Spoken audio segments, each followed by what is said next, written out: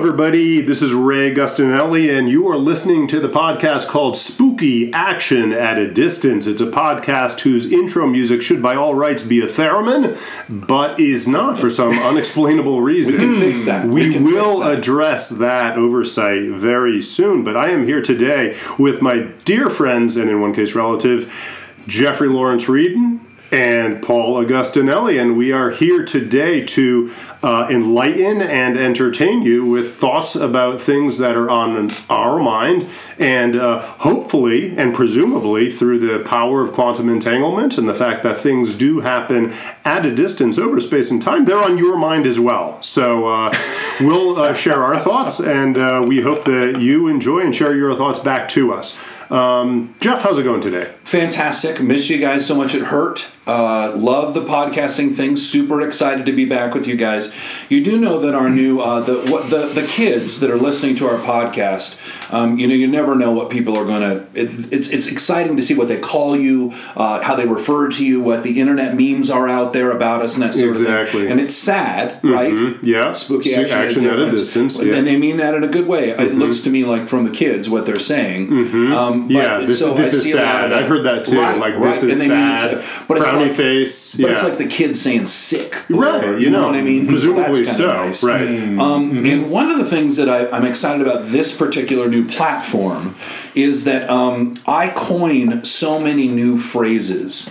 And I wish there was a German word for someone who was going to be zeitgeisty, but I'm like ahead of it by like 10 minutes. Right? I'm sure there is a German word for that. Sure. Yeah. And if not, I'll coin it. Yes. That's what I'm saying. Yeah. So let me finish, okay? Yeah. Can I? So people say like the King James Bible coined the most kind of new words or phrases that are kind of in English language. Some people say Shakespeare, right? I say bull to the shit. That's a new little thing. Okay, bull to the shit. Okay. No, bull. Oh, bull to the shit. Gotcha. You're not helping me. Ray, is that like lamb to the slaughter? Or is it more like an exponent? Except so much cooler and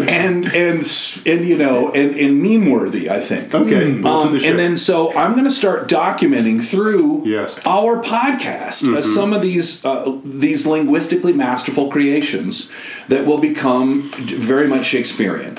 I think. So, and a great example is for years ago, I was the one who coined the phrase redunculous. Okay, I did not know that. No one does because I didn't have a podcast. And so now every monkey in the world says that they said it first. And what claim do I have? Is there an Oxford dictionary? Is there an Oxford podcasting dictionary? There might be after me. I just wanted to put it out there. Excellent. Thanks for that. That's what I have for you guys. Right, and we, post-production, we can insert a little like TM, trademark some of these phrases if you like. So credit is due, and possibly royalties will be had. That's brilliant. Okay, well, we'll do our best. Paul Augustinelli, how are you doing today? I'm doing good. Really great to see you guys again, too. Missed you over the last few weeks. I think there probably is a German term for spooky action at a distance, since it comes from Einstein, right? I believe so. Yes, it was. Yeah. Yes. So it's a nice phrase. Yeah. Well, it was one of those mocking things, though, right? It was like Big Bang or something that actually winds up being. Yes. But it was English. I will try to come up with the phrase that, and I like that. I like stretching myself a little bit to come up with a German word for it. Yes. So I'll do that next time. That's fantastic. Homework for me. And a haiku about it. Well, what lies ahead of us today are a little bit of reflections on some old sci-fi that we've all revisited recently as, kids growing up, watching a lot of sci-fi and reading a lot of sci-fi. We're going to talk about Deadwood a little bit later in the podcast, and we're going to get into some stuff that individually we've been watching and reading recently, particularly you, Jeff, because I know that you've been really obsessing and delving down deep into your soul, your personal, sometimes twisted, sometimes glorious, sometimes simultaneously both soul, as you've been getting into some of these books and TV shows. I think when Spike Lee makes the movie of my life, it might be called Sometimes Twisted, Sometimes Glorious. That's good. That's good. That's a good one. Yeah. But we'll get there soon enough. I wanted to get you guys' thoughts. Just right off, it was interesting because quantum entanglement, which is kind of what underlies The name of the podcast, Spooky Action at a Distance, and the concept of quantum entanglement, which is that particles across space and across time can actually be influencing each other and do influence each other in ways that we can't necessarily explain, and which brings into question our notions of space and time and our notions of cause and effect. Because when something happens and something is observed in one particle, here there is some effect, which is spooky, is not fully understood, but happens at the quantum layer, that seems to affect or be affected by the activity of something at a distance. And the thing that was in the news recently is that apparently this has been captured and images have been made about quantum entanglement, which I thought was quite fascinating. Have you guys seen that? Did you see these? I did. Yeah. It's tough to start out this way. I mean, I thought, It is, wow, yeah. it's pretty heavy. I probably should have stretched first. But, I think that the hard thing about this show is that I like to be smart too, but you guys bring some smart to it that is like upper level smart, and because all of this sounds like you just made all that. It sounds like the dumbest thing I've ever heard in the world, and it's funny because I think that we could, and maybe I do this next time too, is that I present a concept like maybe in string theory or something, but it's just completely garbage. I just make it crap up, and it wouldn't sound any different than what you just said. Isn't that the glory of the world? So scientists for a long time have said, yeah, well, that's not funny, Jeff. You're able to throw rocks at us. Now they have a friggin' picture. Yes, right. Of what, Ray? Yes. Well, yeah. Have you seen the picture, Paul? I have seen the picture, but I want to say Jeff is right on with this, because even when we have photographic evidence of this so-called effect, we're going like, wow, and then still it's like, I still don't get it. And not conceptually, but it is so counterintuitive to our whole notions of time and space that we simply cannot conceptualize. Even when we see it in action, we're like, okay. Right.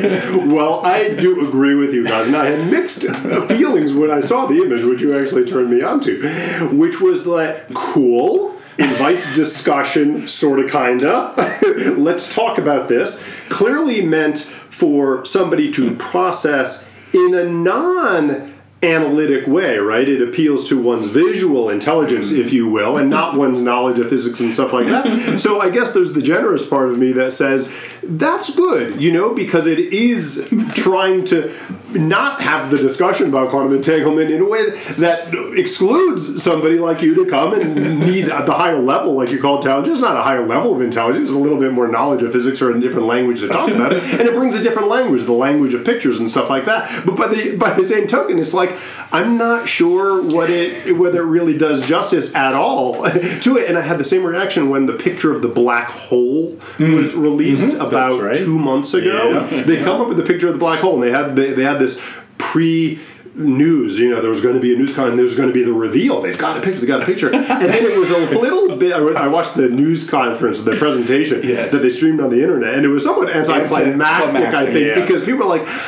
that's blackness. What a black hole looks like. And it was clearly like this blurry photo of a black thing in the middle. And it could have been like an eclipse, or it could have been anything that like a Hollywood visual effects person, like they could have crafted a much more compelling image of a black hole. Yeah, I took a lot of those pictures with my lens cap on. I have hundreds of these. Right. So and to that point, just briefly, and we'll move on. But it's like, listen, if I've got a mystery and something that's important to us and something that we've been really looking for in this and that, I show you a picture of Bigfoot, it's awesome. Yes. I show you a picture of it might be one of the most important physics concepts in the history of the world, and you're just like, not only do I not know what I'm looking at, but I don't know what to think anymore. Right. It did not help at all. Where do I take this? And can you imagine the scientist that took it is like, I finally get to stop all these assholes assholes making fun of me and my doctoral dissertation and everything else. I've got a picture of it. Look, this is my Bigfoot. And you're like, yeah, I don't, yeah, thanks. Thanks, that's good work. Keep it up. You're doing great. Show me a movie of it. A GIF of it. That'll maybe help me. We need more even than the movie or the GIF or the audio file. Like going back to the LIGO with the gravity waves that we heard about a year ago, right? It's like, we finally can hear gravity waves. And we all tune in, and it's like, beep. Right? And everybody is going crazy. They get the Nobel Prize for this. And we're going like, not feeling it, right? Here's what it is. You know what? We're watching these science fiction dramatizations on TV. We have to go back in time and see ourselves at 5 years old in order to get this shit. Well, let's do that. Let's do that next. Let's cast back to when we were younger human beings and we were turned on by science fiction. So we're moving from science fiction to science fiction, although science fiction nowadays seems like it's fiction a lot. But, we were watching sci-fi, and we've all had opportunity recently, actually, coincidentally, not by design, to revisit some of the stuff that we read and watched as kids with sci-fi. Let me throw it to you first, Jeff. Tell us a little bit about it. I have these little holy grails in my life where there's something like that you're intrigued by or you remember, and this was a youthful holy grail where I was like, I had a book that I spent a lot of time with, way too much time with, when I was a kid, and I couldn't even remember what the name of it was. So you kind of have to, and Google is so smart, but it's also so stupid. If you are just trying to get help, Google is not some wizened librarian where you'd be like, I had a picture, there's a book and it has a picture of this on the front and this and that. Try to Google that and you just get porn. and that's not helpful at that moment. It's just not. And so instead, I wind up finally cobbling together enough keywords and that sort of thing where I see the picture of my book. Yeah. And so it's called Spacecraft 2000 to 2100 by Stuart Crowley. And I was like, I'm going to buy this book. I loved this book. And then you also have that horrible fear that I'm going to get this book and it's just going to be embarrassing or awful and this and that. And it was a little bit silly, but it was also so fun. And I have it by my bedside. And it's just got fun paintings and it's just science fiction. It's just, and it brought so much fun nostalgia back to me. Nice. And I realized that I had memorized all these crazy little facts in this. And I used to say subcranial brainwave diversifier and that's just from the book. And it's just, there's no meaning to it. I think we have the new title of our podcast. And I understand we now just got a picture of the subcranial brainwave diversifier, which doesn't help us at all. And I was going to just speak on it a little bit. I want one of those. I want my brainwaves diversified. It sounds very helpful. It does. So, and I threw it out at you guys, and it was going to be my topic, and you guys were like, I can talk about that. So I want to hear you guys talk a little bit about maybe nostalgia or revisiting or sci-fi. Can I ask you one question first? Because the book you're referencing, Spacecraft 2000 to 2009? When 2100. To 2100. Okay, so when was it published? So my understanding is it's like the 70s, which is funny to me that they were like, I'm going to go so crazy. Right. I'm going to go to the year 2000. Right, okay, right. So this was all purely speculative. Time travel, and we all understand quantum entanglement. And instead, it's like 2000, and it was just, it was not Back to the Future. Right. Just, we still had cars. What did you recently reconsume? My flashback was to the great movie Logan's Run with Michael Moore and Jenny Agutter. Really good. Yeah. Back to the 70s. This is a heyday of science fiction coming up into mass consciousness with or mass media, mass art with Star Wars and all that. But I loved that movie when it came out. I thought it was great, and I went back with my partner's 9-year-old son a little bit, wondering whether it was going to hold up in my eyes, and then whether it was going to be interesting to his eyes, myself at the same age roughly. And I have to say, I thought it held up for me. I thought it's a really well constructed, interesting world. It's coherent. It has a great hero's journey about the Sandman. You guys have seen it, right? Yeah, questioning the whole predicate of his society, going against it under the auspices of tracking down the rebels, and then finding out that the rebels are actually more more clued in to what humanity is all about. And I just thought it was a blast. Very good. I recommend you rewatching it if you can. Right. And I've seen scenes of it over the years, some recently. I don't think I've watched the whole movie front to back, but one thing that occurred to me is that, like, almost on a scene-by-scene basis, there is something that is powerfully prophetic and really well done and well observed. So from the initial thing, which is you're floating up and exploding if you're part of the group that's, chosen. Spoiler alert. But I think that's pretty early on. Yeah. So the fundamental concept and the fundamental thing to the new you, I believe, is the very good. The salon where you go to have plastic surgery. Lasers. I mean, come on, we're there today where people shape their bodies in a certain way. To this post-apocalyptic environmental catastrophe that sits outside the dome, to the rebels being the good, all of those things. Cats taking over the White House. Cats taking over the White House. You can almost there are full movies built on some of the themes that were established there, but were not necessarily full themes at the time. So yeah, kudos. A lot of people don't know that that's where they were going before Kevin Spacey got in trouble. In House of Cards. House of Cards. It was the cats. They had to rewrite everything. We'll talk about it maybe later or another podcast. But I see. They were going to write about that. I read it on the internet. You read it on the internet. Volume 3 of the Mueller report actually has to do with the wildlife takeover of the executive branch. It's top secret. Let's see how it shakes out. We have our next episode. What about you, Ray? My recent one was. So when we were kids, there was a period where our dad let us stay up late into the night to watch the serialized Flash Gordon movies, short movies basically, but which were shown on public TV, one after another for many nights running and possibly many weeks running. And so we got into watching those, and it was fascinating they were running a marathon. I recorded those and got into watching several of those in serial form. So for those who don't know, it's which I think actually was run originally as movies, short movies in the 40s with Buster Crabbe as Flash Gordon and Dale Arden as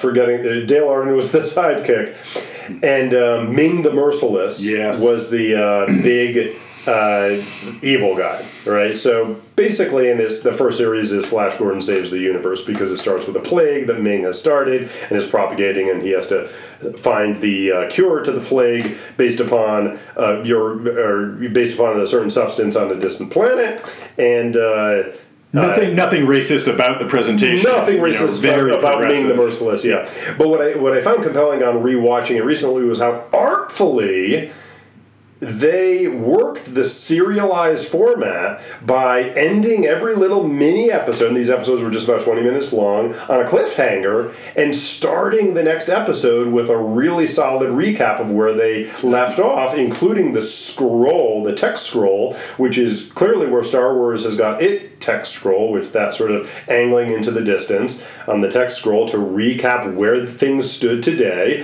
and then to re-show essentially the last scene from the previous episode. So you got this, you can just get carried along on the river of this serialized fun stuff. So they clearly weren't earning their merits on the special effects, which are this cheesiest as can be, and in retrospect is just elicits nothing but chuckles. But to the artfulness of how they really take you along the story, really pleasant, and I'm ready to get back on the bandwagon here 40 years later. It's fun to go back and look at some of this stuff. Yeah. And I think it might be fun for us to, in a future episode, is to talk about stuff that we revisit from our childhood that was like special to us that does not hold up well. Yeah. Because I've got some stuff on that. A little tease on, I was crazy about SWAT, the TV show. So we'll talk a little bit more about that. We did watch that as well. Yes. Yeah. I got some fun ones to talk with you about that. Right. But some other time.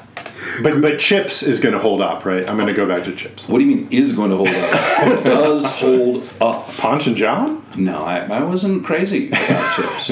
But they remade that too. So I was never a big fan of like Cheers and Friends and those shows, but apparently they are the #1 most popular shows on Netflix. Which to me is actually a little disappointing because, and that's not to speak to whether they're worthy of holding up.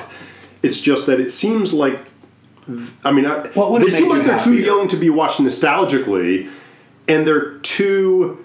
I don't know. If you're going to speak go back further than that. Exactly. If you're going to go back further, and if you're watching it for the first time, there's probably better stuff. Right? I guess that's what's disappointing about that. All right. Well, we'll unpack that some other time. All right, That's yeah. good. So maybe we'll get into that. But let's get into to switch from sci-fi to a different genre entirely, which is the Western. We all were big fans, I know, of Deadwood, the series, when that was originally serialized HBO several years ago, and the concluding 2-hour movie to that series was recently released. And we all watched it, and I think we all have reactions to it, pro and con. Let's start with you, Jeff. What are your thoughts on how they ended the series? I've always been really crazy about Deadwood and was a little bit mystified that it was canceled, but I guess everything you're crazy about it when it's canceled, you're like, why? I loved it, but you were the only one. Well, there were enough folks crying for Deadwood to come back.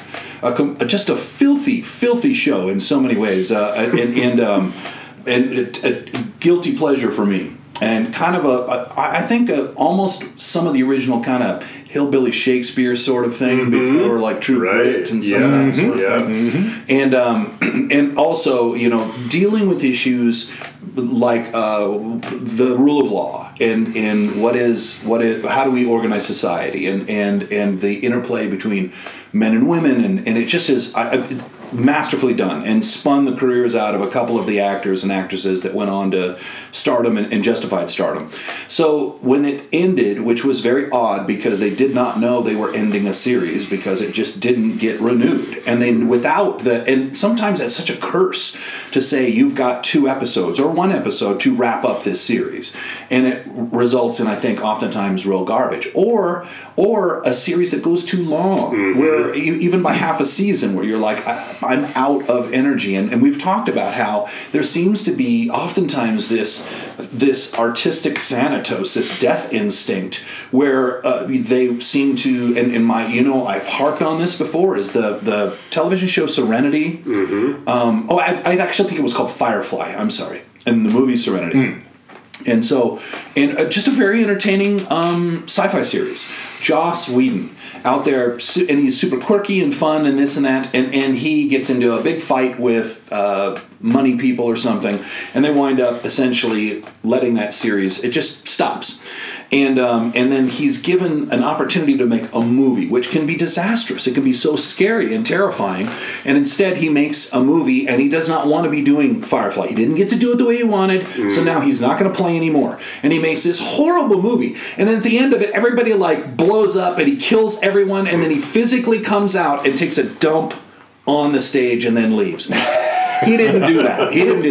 But it was like the cinematic equivalent of a dump on the stage. And he just flips the finger at the money guys. But I'm the one watching the movie. You're not flipping it at them. You're flipping it at me. Yeah. And so it's fascinating. It's like I've heard people who were a little bit disappointed about The Handmaid's Tale because it was supposed to be either a season or 2, and now they're stretching it out because it's so enormously successful.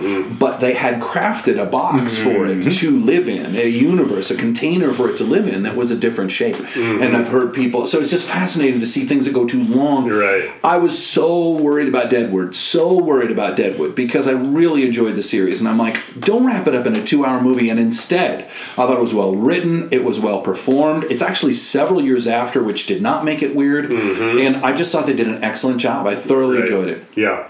What did you think, Paul? I think you had slightly different opinion of that. Similar kind of terrain with Jeff, but maybe a slightly different opinion and emotional feeling to it. Love the series. Milch does a great job of writing the Shakespearean language that's set in this terrain that you don't think is gonna carry that, but a great range of interiority and external action. It's really strong female characters, really interesting, ethnic characters and outsider characters, disabled characters. It was a very rich world in what is a very cliched setting. And it was really very well done. Over the top with violence, over the top with the profanity, but it really, quite a spectrum. The the ability to extend that over the multiple episodes, multiple storylines was one of the powers of the series. And I came to the final, and I think it was a really well done 2-hour movie with interesting characters, a great story arc, some great dramatic monologues that come in, some great humorous points, masterfully done. It's a masterfully done. But I ended that saying, that's not the world of Deadwood that really brought home the value to me. That was a decent 2-hour movie with interesting characters, but I need the breadth, the openness, the extension of the themes of the capitalists coming in and extending those. These are like generational themes. And so a bit unsatisfying just because of the nature of the form, but that's where it landed to me. Right. And rest in peace, I guess. Well, and the nice thing about it is, I hope not. Because the way it was written does not have to end. You can make another movie. Yeah. And you can also make another series or another season. I'm not sure you can do it well because maybe it should stop. But I liked the fact that I thought that was part of the mastery, was that I could see it even going on further. And if it goes into another series and works in that form, I'm going to groove to it. But boxing it up in those 2-hour boxes, like you say, I think doesn't quite work. Yeah, my reaction was it was emotionally satisfying for me. And before this conversation, I'm not sure I could have explained why, but I think based on how you're looking at it, I think the reason I would say that is because I think, to be a showrunner of a series, you're probably in a no-win proposition in some ways for how to end that series. And in our minds, we probably have all been showrunners of our own little series that we've scripted in our own minds that have gone on 4 seasons or 7 seasons, right? And you think about the series that have been successful. And Game of Thrones comes to mind, too, as one, no-win proposition in many ways. Yeah. Once you've established a lot of well-earned bona fides in the part of the audience for good reason in terms of whatever it is you're doing, it's almost, how are you going to satisfy everybody, and how are you going to bring something that is world building in scope to any sort of conclusion? Absolutely. Because the world doesn't end what you've done successfully. So I think in some ways these guys were under that constraint, and I think what they did well, and I think what some of these folks who end the series in ways that are emotionally satisfying, I think, for me, are that they set the terms of the debate by, in some way, going into what it is. So, hey, to end a series with the 2-hour movies that was largely about world building and language and all this stuff is not going to be satisfying in some way. There's just no way you can bring all of these storylines to a conclusion. And like you say, Jeff, these storylines don't conclude, right? Their lives go on. So to have a conclusion where everybody dies in the end would be absolutely not the right way to end this. But I think they went into this to say, we're not going to try to put a cap on it, nor are we going to try to make this a 2-hour movie that is in and of itself totally freestanding. We want to honor what has come before, and we want to honor the fact that some stuff may come after. And so I think on those terms, it played both sides of the equation actually pretty well. Is that it was a good enough 2-hour movie. It tapped into the themes and the characters. It encapsulated a little mini plot having to do with the bad guy coming back and stuff like that. And there was a murder, there was a death, so everybody was able to have their moment to demonstrate their character and to express it in the language that was key to them. And yet, it must end. It did have to end. So, and so I think actually coming back to sort of something of the genius of Milch and the showrunners there was to sort of set that. They decided this is what we want to do, and they, in some ways, I think maybe they taught us. They didn't teach us to expect more over the course of that 2-hour movie than they were prepared to deliver. I buy it. So I was satisfied at the end. All right. What, do we all agree on Deadwood? That's no fun. I mean, it might have been more. I don't know. Maybe I don't know that they're going to do anymore, because that's one of the poignant things. Is Milch, which I didn't know, has descended into suffering with Alzheimer's or something like that. So that was interesting. You started this theme by saying some of these series just fall prey to Thanatos, or Right. That was mean. That was this mean, sort of diminution of energy, more and entropy verve and with stuff. that particular gentleman. I meant nothing. Didn't even know, sir. I'm sorry. But he did it right, and that was fun. Yeah. So, what do you have next for us, Dr. Frankenstein? Well, what are some of the other things that you've been looking at? So I'm going to jump back in time a little bit with a super quirky film, Punch Drunk Love, with Adam Sandler. So I can't quantify how much I love that movie. It's a fun movie, and the premise is super weird. It's like a very dysfunctional person, Adam Sandler, falling in love in the most unexpected, strange, and yet it's not expansive, and it's not big. It's small. It's a very small universe, but it's lovely. And so it's weird. It was beautiful. It was heartbreaking, heartwarming. I love it so effing much. It was amazing. And Adam Sandler, and it's Emily Watson. Yeah, kind of before she blew up in a lot of ways. As in my opinion, Emily Watson is the most beautiful every woman in history. In movie history. Wow. Just with the most quirky, wonderful, weird song in the world, "He Needs Me," which is really fun to listen to. Sing a few bars? No, that's a great part of it, is that I really want... the fun thing about it is that it's like this heart pouring out, "He needs me, he needs me, he needs me," and the person is so excited that they speed up the meter of the song. It's like, and I think it's a she.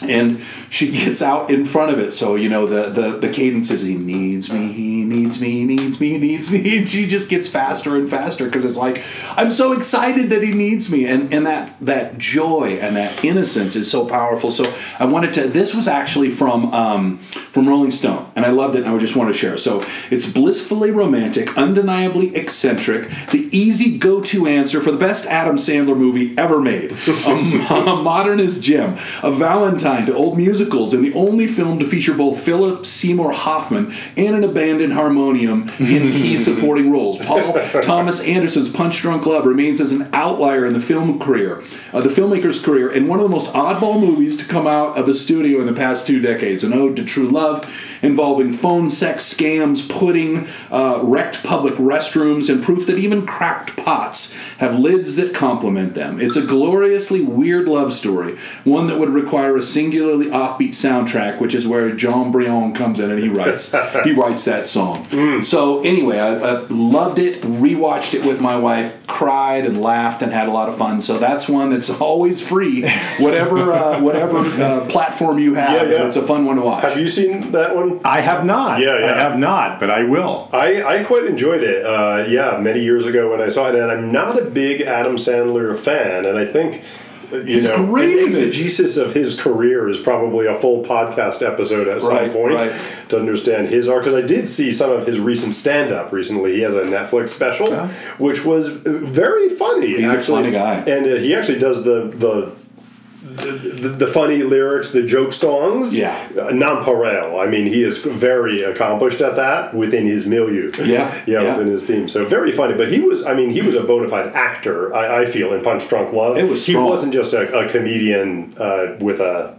It's a fun one. A vehicle. It's one of those fun movies because one of the most fun things in my life is to be able to say, this is a movie that you've maybe never even heard of, and you'll see and you'll freak out. That's fun when you have that kind of power with some gem that you have, and I think that's one of them. So I really, and can we talk about some of the other stuff? Yeah. So really loved Barry on HBO, not Showtime like you told me earlier. Sorry about joking, that. I'm the one who didn't know. So dark and funny. Which is a weird combination of dark and funny, and disturbing at times. And this is maybe another podcast to talk about. But there was one episode, and I think season 2, episode 5, it veered off so weirdly, populated with the laziest, unfunniest writing, and even weird acting that I don't know. And maybe you just do that when you have uninspired dreck. And I wish, I'm hungry, it's like a holy grail. Am I loony? That's obviously not true.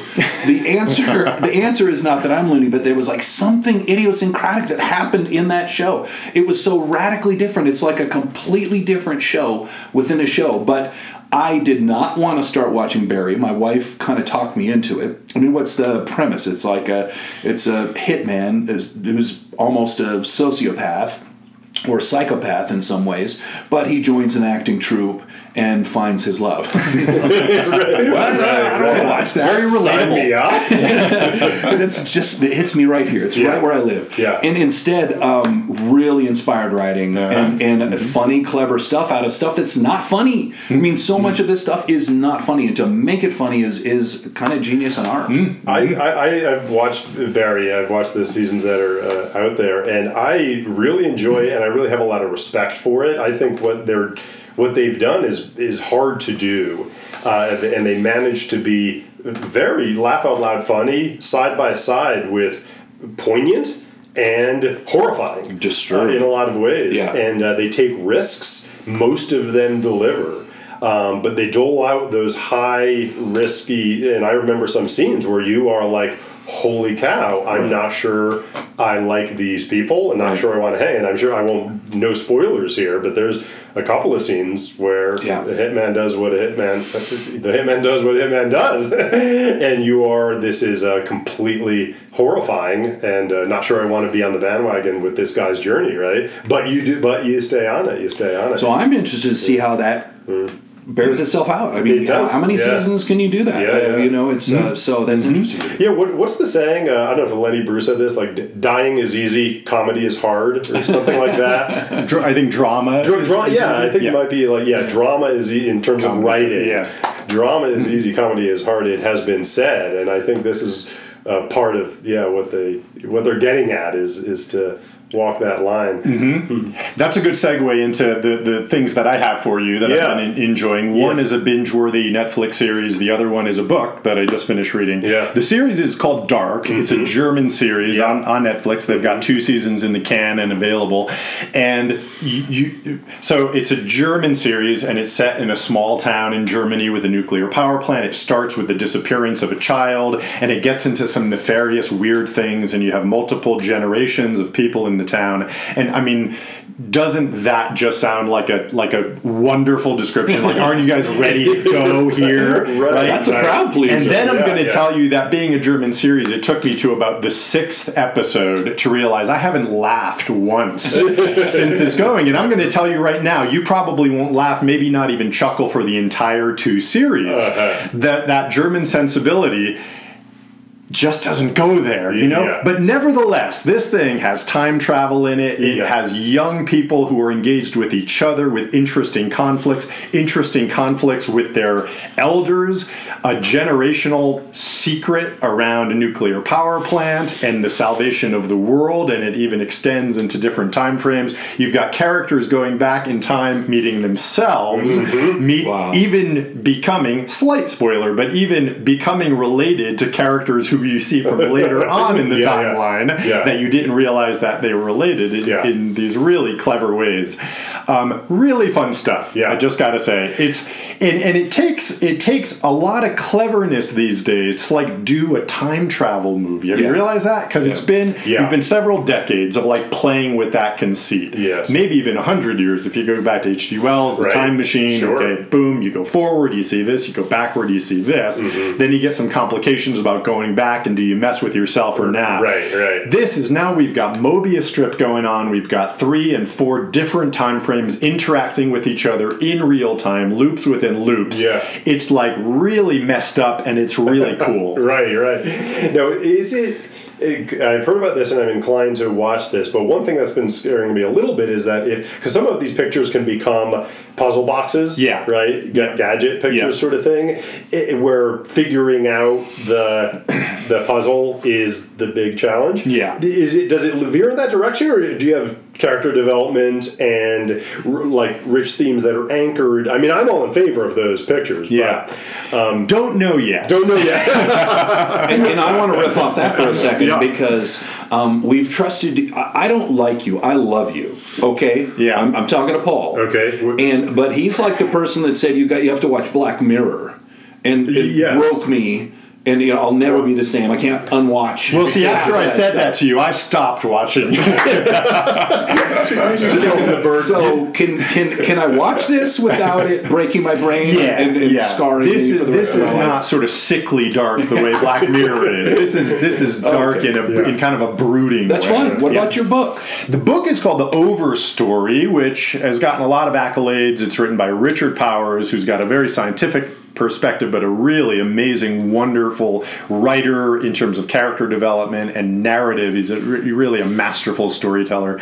And it's about, really, the overstory has to do with trees. And I would say it's about the ecology of trees, even the consciousness of trees, and how our world is interconnected. Mm-hmm. And what's really masterful about it that I love is the way the story is told, almost with a perspective, not around humans being the main antagonists, with their hero's journey being the be-all and end-all. This is going back to the way Deadwood tells a certain story, and where the way we're learning to understand narratives these days is no longer about a single person who goes through a journey and comes out with some sort of transformation and something at the end. It's bigger than that. And the story of our world and the story of our civilization is bigger than that. And we're starting to come to consciousness about what's going on these really broader time frames. And I mean, even Dark deals with these broader time frames in a way where they're slipping back and forth.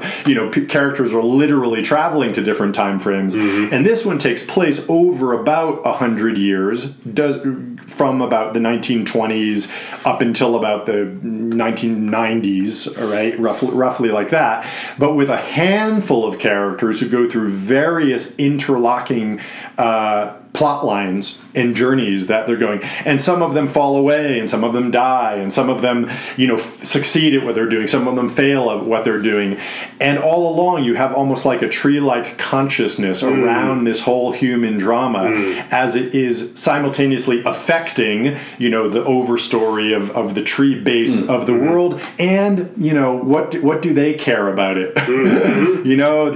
They're just witnessing this happening. It's almost a higher perspective. It's almost a spiritual perspective that's embedded within the narrative. Are there really any callbacks to the tree ents and the Tolkien? I got it. Because what he did with trees was, I think, fairly revolutionary at the time, embedded in a purely fantastical milieu, obviously. With very similar, with very similar consciousness, and of course that's embedded in a traditional hero's journey, a very archetypal journey around Frodo and whatnot. And this, doesn't have quite the heroism level that you get in that, but you get the same perspective. Right. When he started this conversation, it was not the noun I thought he was going to pick for us to be talking about, all this trees. That was a shocking... I thought he might be punking me again, but you loved it. So I will read that too, and it'll probably mess me up too. It is long, isn't it? It is. It's about 500 pages. Yes. But very absorbing. Yeah. Well, I've read other Richard Powers. He's a great writer. Yeah. Hey, so my just to hit you real quick, but the thing I've watched recently that I found very compelling. Don't know if you guys have seen this. Is Chernobyl, the HBO series? Oh my God! Did you see it, Jeff? I was so desperate that I had not been able to talk about that I was going to try to shoehorn this in later, so I'm going to let you do your thing. But I loved Chernobyl, and I was so hungry for Chernobyl because how does this happen? What does it look like? Yeah, well, I'll tell you what. My quick take on it is that I wasn't hungry for it. I didn't know that I wanted the inside story. I didn't know there was an inside story. I wasn't sure, whether it would be relentlessly bleak, whether it would be the tale of, Russian bureaucracy. But I found it absolutely compelling. On the recommendation of others, I did watch the whole series, and I found that it was educational on the science level about what actually did happen there at the nuclear reactor. It told human tales, much based specifically in reality. Some were composite characters and stuff like that, but they didn't. They played by the rules for the most part in telling the human story of how it was identified, how it was covered up, went well in terms of addressing it, what was fucked up, and what the impacts were, both on a physical level and sort of a bureaucratic level, or socio-political level, and what it revealed about not just the science, but our relation to big science as society, because these things are social issues now, right? When you have a nuclear reactor, where when things go wrong, it can affect millions, tens of millions of people in a very dramatic way. It becomes something that everybody needs to be aware of, and how the Russians failed to do so, and how they, certain individuals heroically insisted that it was reckoned with, is the tale that is told there very, very adroitly, very well. Very compelling. Yeah, I loved it. Yeah. I absolutely loved it. And I've always been a little hungry for the story, because there were, there's these what ifs in history and that sort of thing. And you just, from the Western world, not that we don't screw stuff up too, but there was a little bit of this, like, this could not happen. This obviously cannot. And you don't even know. I mean, that's the it's fun but terrifying thing about Chernobyl, is that, this could have gone. I mean, it went really well. Chernobyl was great. Relatively speaking, it gone better. Exactly. From the Soviet perspective, they're like, because there's a meeting where they're like, hey, this is going to go badly, and then they're like, well, how much are we going to have to evacuate? And he says to Germany, not the next town. Right. It's like Europe is just uninhabitable throughout the next 100,000 years, right? And it caused a minor fight between my wife and I, because it was so emotional and weird for me. I didn't even know this was going on, and my wife and I haven't even unpacked this fully yet. But she's on the couch, and I'm standing, which is probably a sign of how agitated you're getting on that. Because I am just, everything they're saying is mind-blowing to me. It's blowing my mind, and it's fascinating. And I don't know why they're talking in British accents. But I think Paul might have something to say on that. Stop me from watching. But I still loved it. I still loved it, because I'll listen to any crap in British accents. I think that if I try to tell it from my wife's side, which I still am not sure what my wife's side is, because she was like, I'm going to stop watching this because it's too important to you. And I'm kind of... You ruined it for her, I think I probably did. She might be like looking at Facebook, and I'm like, did you hear that? Are you listening? And she's like, no, sweetheart, we're just watching TV.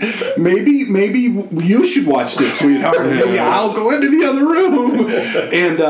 But it was that, for some reason, it tapped into something very powerful for me. It was short, which I kind of liked as well, because I wanted it. I thought it was going to be like a series. Right. Like, I was going to watch it for seasons and seasons and seasons. And I think it's 6 episodes, which is we talk about this container. What is the container for the art? And it was kind of perfect. I felt like I could have watched it, because there's obviously something. And I don't know if we're going to talk about this podcast, because it might be a better one to switch to the next one. But is what things mean to you psychologically, how they're tapping into you in a very, very powerful way. Because I've had a couple of things. I'll just give a little tease on it. True Detective, the 3rd series. We were joking about the end of Deer Hunter. That Chernobyl just can very powerfully tap into something inside you, and I don't know what that something is. And so it might be fun to chop that up with you guys at some other time. Yeah. Why didn't you watch Chernobyl? Just to finish. Well, I watched the first episode. The British accents really threw me. Yeah, they're in the Ukraine, for God's sakes. I mean, give me English with a Ukrainian accent instead of British with a sort of Ukrainian accent. And it was really gruesome, gruesome the way that radiation poisoning would get people. So I spoiler alert, it gets worse. In future episodes, it does. So I'm you've encouraged me to go and do the rest of it. I will. Yeah. Okay, great. Well, we only have a limited time. Let's wrap up on True Detective, because I know that there were some scenes in True Detective that really moved you, and I want to let you talk. So True Detective came to mind because we're talking about containers, and True Detective goes out and purposely does one season that is essentially self-contained. Yes, which I really was very wary and leery of that treatment, and I've kind of come to be crazy about it, because we loved the first season, didn't love the second one, but still really enjoyed it, thoroughly enjoyed it, and then this third season. I was almost like past it. I was like, I don't even know if I'm going to watch True Detective anymore. We did, and it was. And tell me the name of the lead actor again. Mahershala Ali. He is spectacular. He is glorious in it, and he's broken and always trying to redeem. And there's a scene at the end where there's a reveal, and it's we talked about it just briefly when we were, and you don't even remember the scene. I do not. And I wept. I mean, I didn't cry. I was like, it tapped into something so powerfully inside of me, and a story about him and feeling for him. But then it's not just him. There's something going on with me that that I would love to be able. You almost wish that you could talk to a psychiatrist and say, "What if you totally lose your shit at the end of Deer Hunter? What does that say about you? What if you just can't pull yourself together for like 10 minutes and your future wife is on the couch with you going, what the hell am I getting myself into?" It means that you're a sensitive person and you're witnessing powerful art. I love that. Yeah. I hope that's the answer. But it is interesting to be able to not have access to that, to be able to, because your wife at some point in time when you have pulled yourself together may say, "Sweetheart, are you okay? Can you tell me a little bit about that?" And you're like, "No."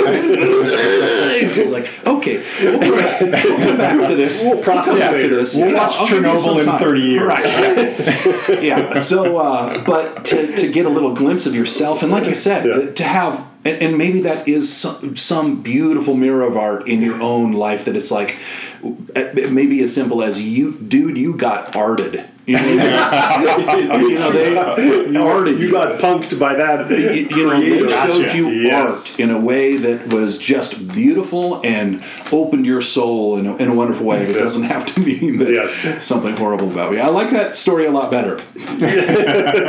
Well, I don't remember that scene, but I do remember the series. I much preferred it to the second series, which I didn't finish, and I thought it did a lot of what was well done in the first series, which it was atmospheric. That's what I like. I think about that series. It set a certain tone of mystery, and they played with time. You know, that's part of the thing is they weave in and out of time, and they did it very effectively, and not trying to be super clever, but it was so great. And you know, that was true of all the series. I think is they changed the time frame, and they do it in a way that doesn't announce it necessarily. You just see the characters look a little bit different and operate in a different way, which I think is good. It challenges you to sort of figure out a little bit of puzzle box way, but not in a heavy-handed way. So you're sort of interpreting sort of what's going on. But very specifically in that last season, Mahershala Ali is suffering from dementia, and part of his challenge is remembering what happened.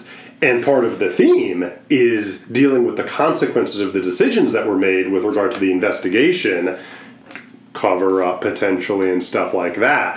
That went on. So they layered that in a pretty nice way, which has the risk of being done very heavy-handedly, but was done a little bit lighter and done in a way that put an emphasis upon the acting and the emotional power. So I quite liked it as well. So I think our time is at an end, and we have another hour of garbage to talk about, but we probably should mercifully cut this short. We should cut this short for the benefit or the mercy of our listeners, Great. Who, if they haven't abandoned us by now, are pretty close to doing so. I see what you're saying. Yes. No, I like that better. Yeah, but we have more than enough to discuss on episode 3 of Spooky Action at a Distance, which I trust will be forthcoming within the next week or two, hopefully. Sounds great. We will follow with our steadily building audience. Paul, do you have the traffic numbers? I think you've been looking at the website and the streams. It's in the digits. It is in the digits. Okay, good. That's impressive. So we are definitely above zero on that, which is fantastic. With a bullet, as I understand it. So it's like in the digits with a bullet. That's exciting. Yeah.